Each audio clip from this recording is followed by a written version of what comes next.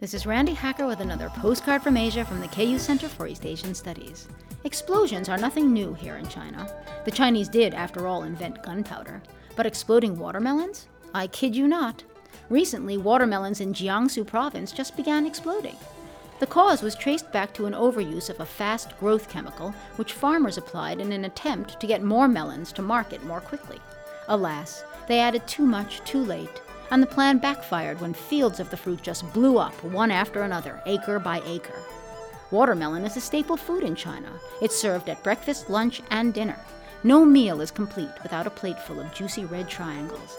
As you can see, watermelons have always been a booming market in China, just not a ka-booming one. With thanks to Deborah Peterson for suggesting this text from the KU Center for East Asian Studies, I'm Randi Hacker. Wish you were here.